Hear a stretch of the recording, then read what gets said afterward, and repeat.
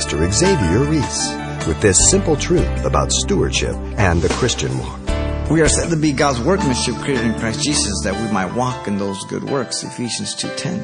The concept of being a steward or a servant of Christ is not only for apostles, as you know, but for all Christians, particularly for those who are called and involved in ministry. And if you're a Christian, you're called to be involved.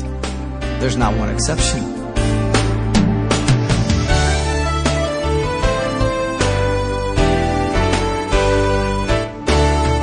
Welcome to Simple Truths, the daily half-hour study of God's Word with Xavier Reese, Senior Pastor of Calvary Chapel of Pasadena, California.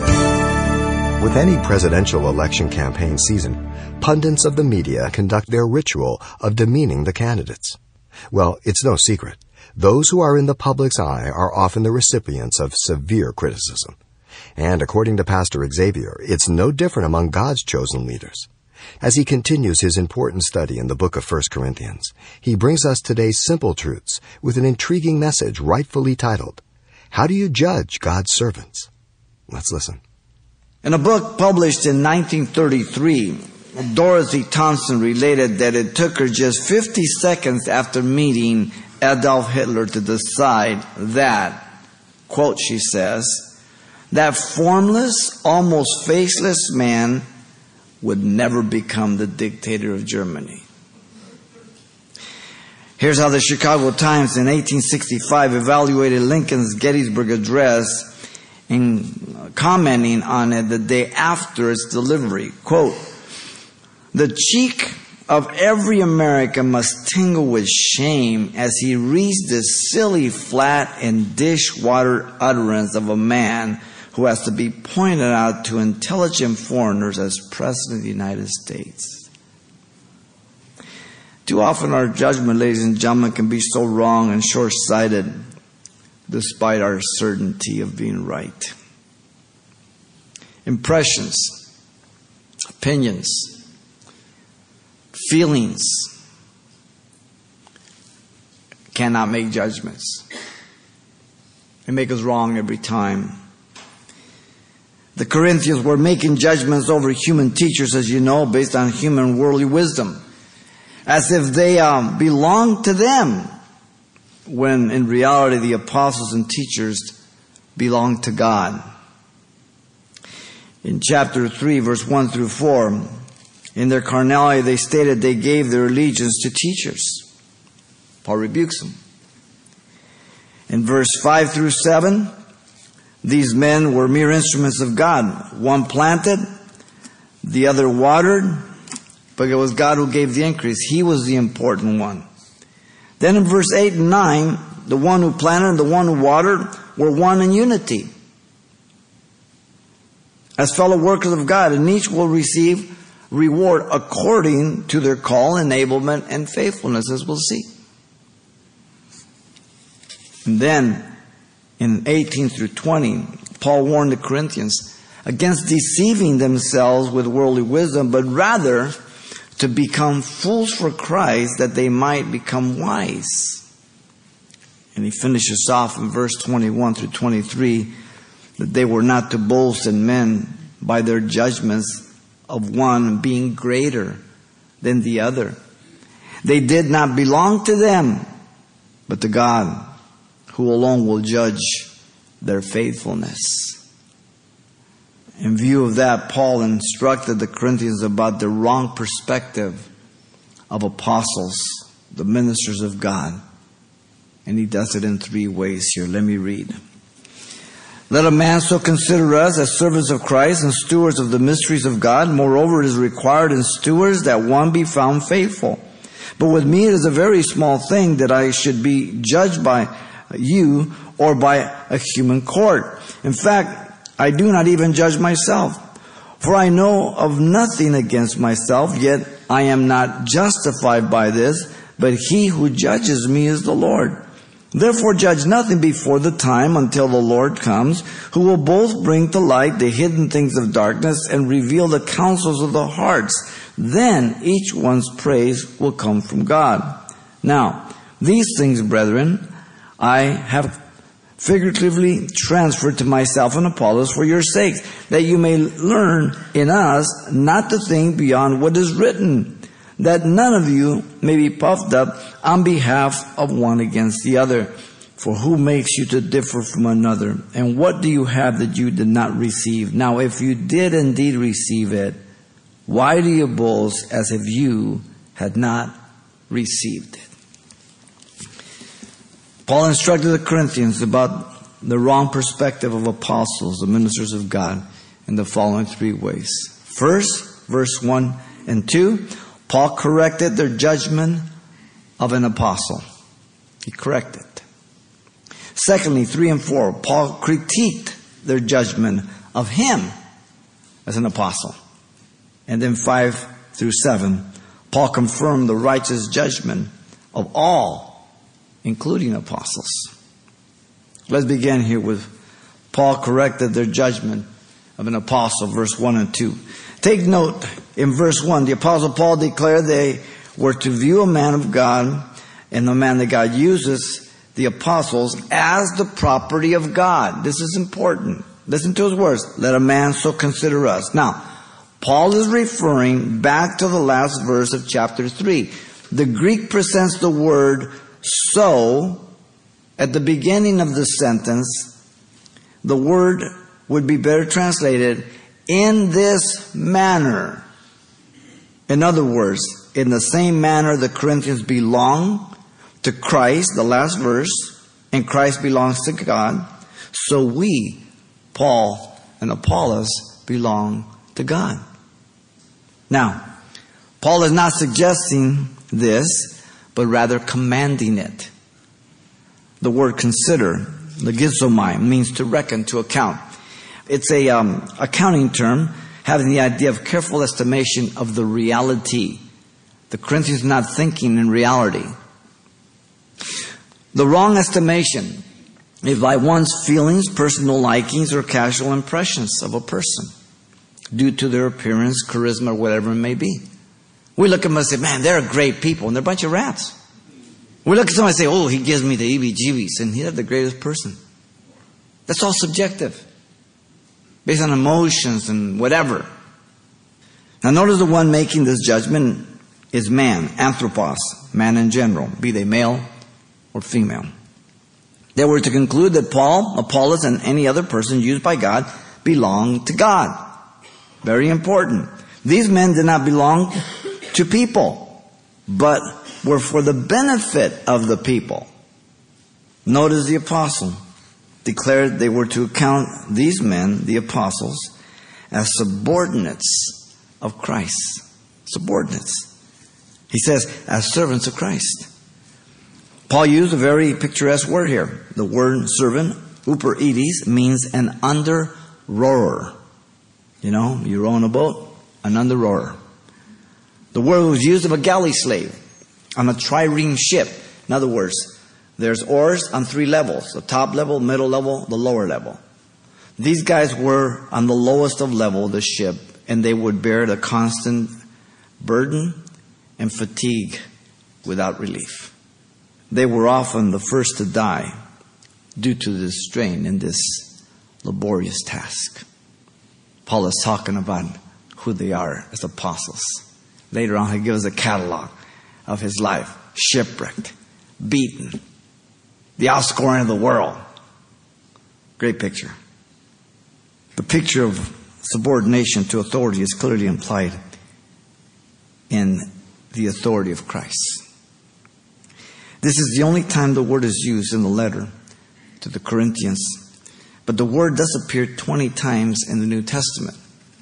And it's translated by the following words: officers, ministers, servants, with the consistent meaning of one who is subordinate to one of authority. And this is what's going on here, okay? The Corinthians were Greeks, as you know.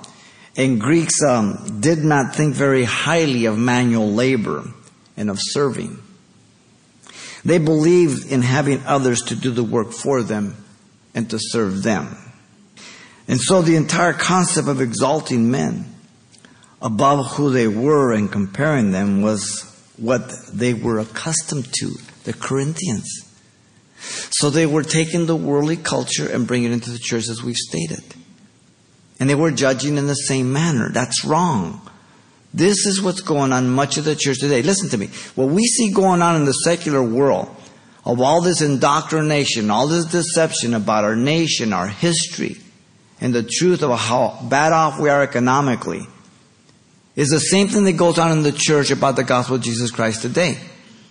People are believing all kinds of trash and false doctrine. Okay? That's the church of Laodicea. It's going to be the Antichrist church. All right? I don't know if you might want to join it. The Apostle Paul declared, notice, they were to account these men, the apostles, as men accountable to God. Listen to his words, and stewards of the mysteries of God. Paul uses a different word to give a more complete picture of God's servant here. The word steward, oikonomos, literally means a household manager or superintendent, and it's in the plural. He was a slave who was entrusted with managing and supervising the estate of his master. Jesus used it many times in the Gospels. He owned nothing of what he managed and was accountable for all the accounts given to him. Receipts, the oversight of other slaves, and the multiplication of the estate. A good example would be Joseph, you remember, who served as a steward to Potiphar in Egypt. He handed him everything and he multiplied everything. Okay?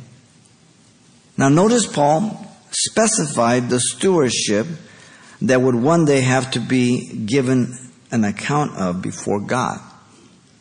He's talking about the gospel. The word mystery, mysterion, has appeared already in chapter 2, verse 7, and it was in reference to the gospel of Jesus Christ. The word is used for many other things, the mystery of iniquity, the mystery of the rapture, resurrection, different things, but here he's talking about the gospel. Now remember, the word means something previously hidden but now made known. Such was the gospel hidden in ages past in the Old Testament, but now made known in the New Testament. The new is concealed in the old, and the old is revealed by the new. It's interpreted, okay? Back in Genesis 12:3, God said to Abraham, "In you shall all the families of the earth be blessed." That was a gospel. But they didn't recognize that. The New Testament interprets that for us and says that was a gospel.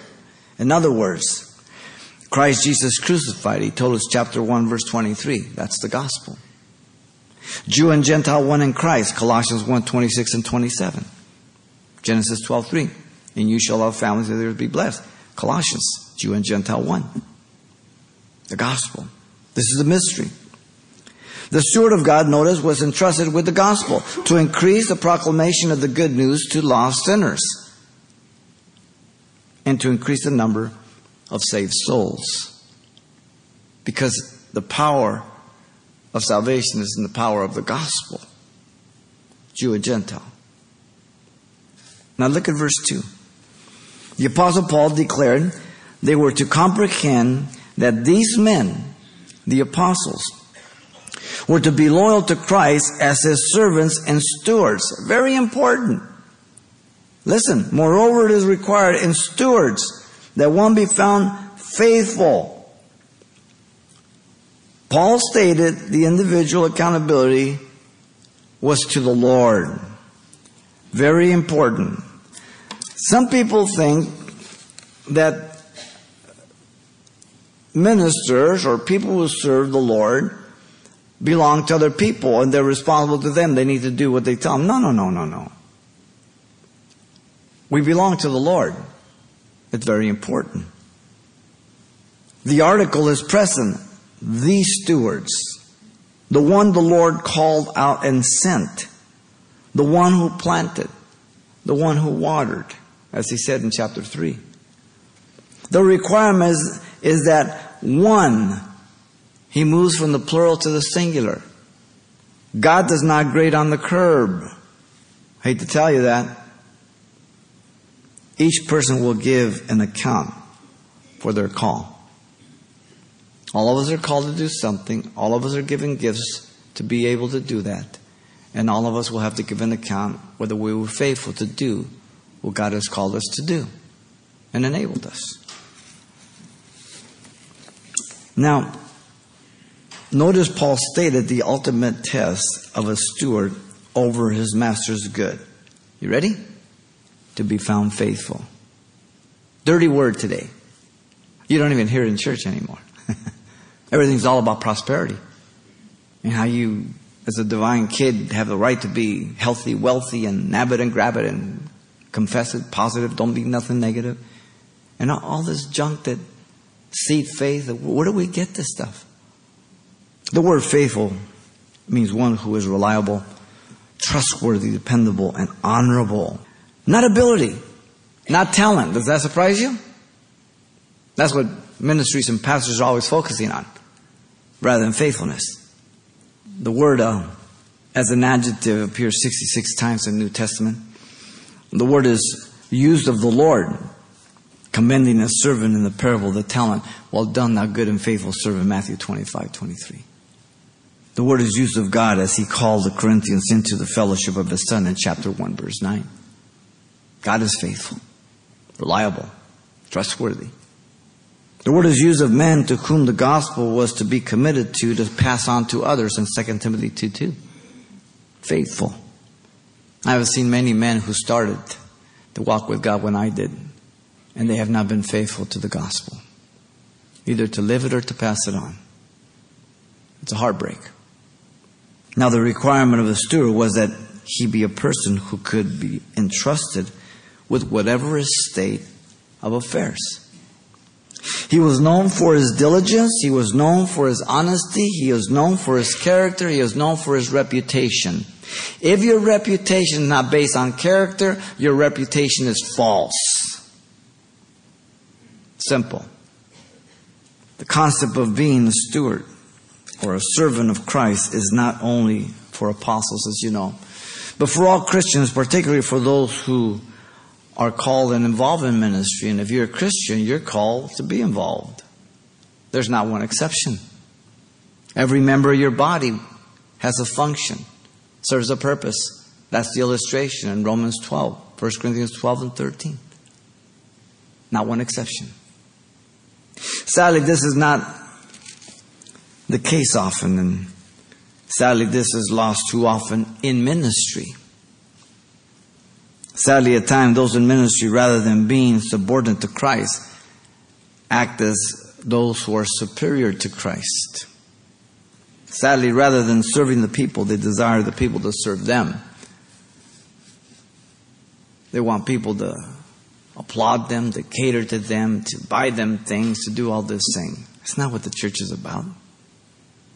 I'm not here for you to applaud me. I'm not here for you to compliment me. I'm not here for you to buy me birthday presents or give me money or anything else. I'm here to do one thing, is to teach you the Word of God. That's all I'm here to do. Jesus said that he who wants to be great among you must be the servant of all. The concept of being a steward of the gospel, again, is not limited to an apostle, but for all believers. 2 Corinthians 5:20 says, we are called ambassadors of Christ to plead and implore with the lost to be reconciled to Christ, because we know what it is to be lost. We have the love of Christ constraining our heart. We are said to be God's workmanship created in Christ Jesus, that we might walk in those good works, Ephesians 2:10. James tells us that faith without works is dead in James 2:17. Paul has already told the Corinthians that at the bema seat of Christ, each man will be rewarded for their genuine work. 1 Corinthians 3:13. We'll get into it a little bit more as we move on in the passage. Now, the quality of faithfulness in the steward is not the rule in the Church of Jesus Christ today, though it should be. I don't say this smugly. I don't say this proudly. I say this very soberly and brokenhearted.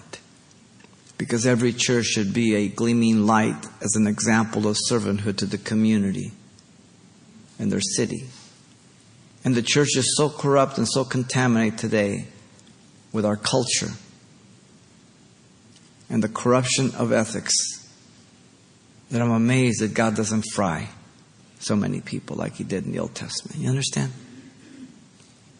People serve in their stewardships to exalt themselves or raise a following at times, as Paul spoke in chapter 3, verse 21 through 23. He says, all things are yours. What are you doing choosing and dividing and all this stuff? I'm amazed how many people divide churches, bring trouble to the pastor, to whatever it is.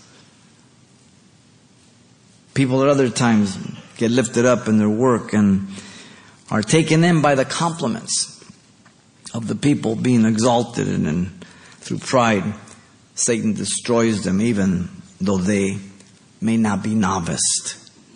According to 1 Timothy 3:6, we shouldn't put a novice in.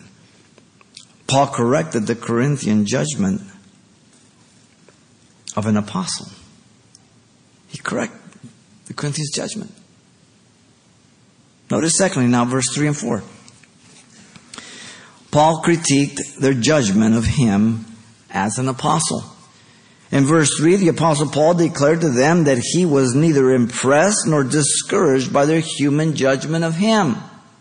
Listen to his words. But with me it is a very small thing that I should be judged by you or by human court. Paul told them that it was an insignificant matter that he should be judged by them. I love Paul. He says, I don't sweat you, he says. You don't impress me. He's speaking about their subjective conclusion about him, not objective truth. We are to judge words, actions, morals, conduct, when it deviates from Scripture and when what is being taught is contrary to Scripture. That's a given. The context here is subjective, not objective truth. He will use it for the Corinthians, judging the smallest matters among them in 1 Corinthians 6:2 when we get there. They were going to courts with each other, pagan courts.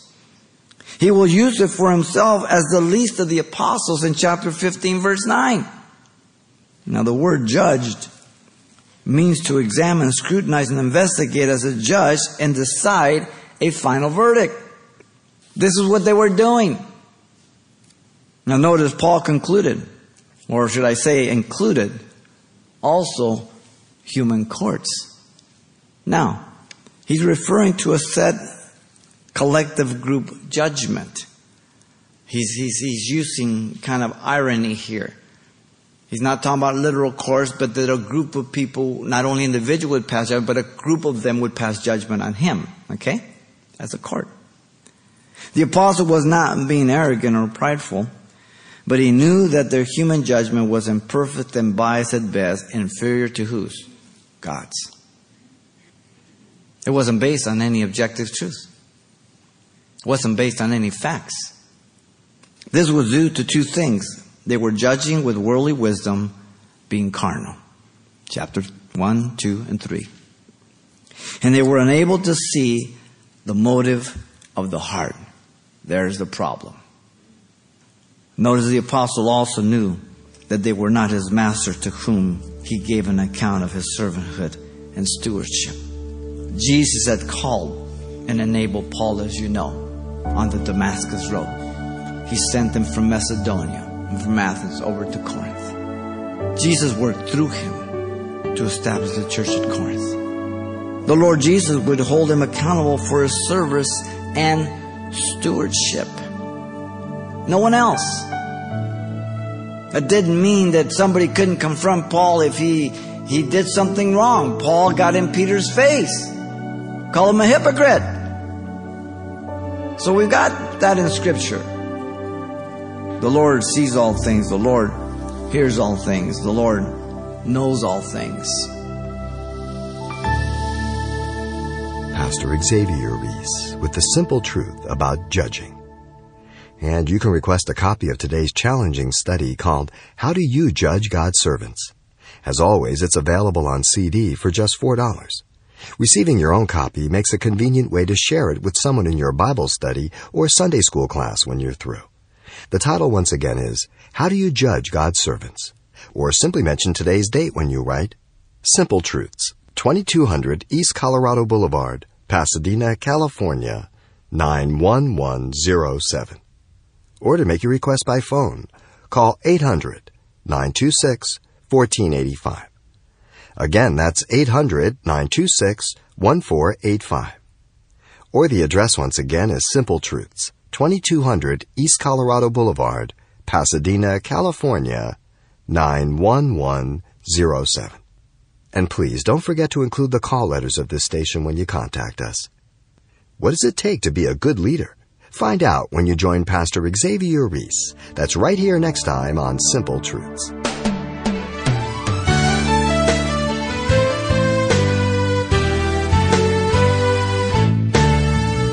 Simple Truths with Pastor Xavier Reese, a daily half-hour broadcast, is a radio ministry of Calvary Chapel of Pasadena, California.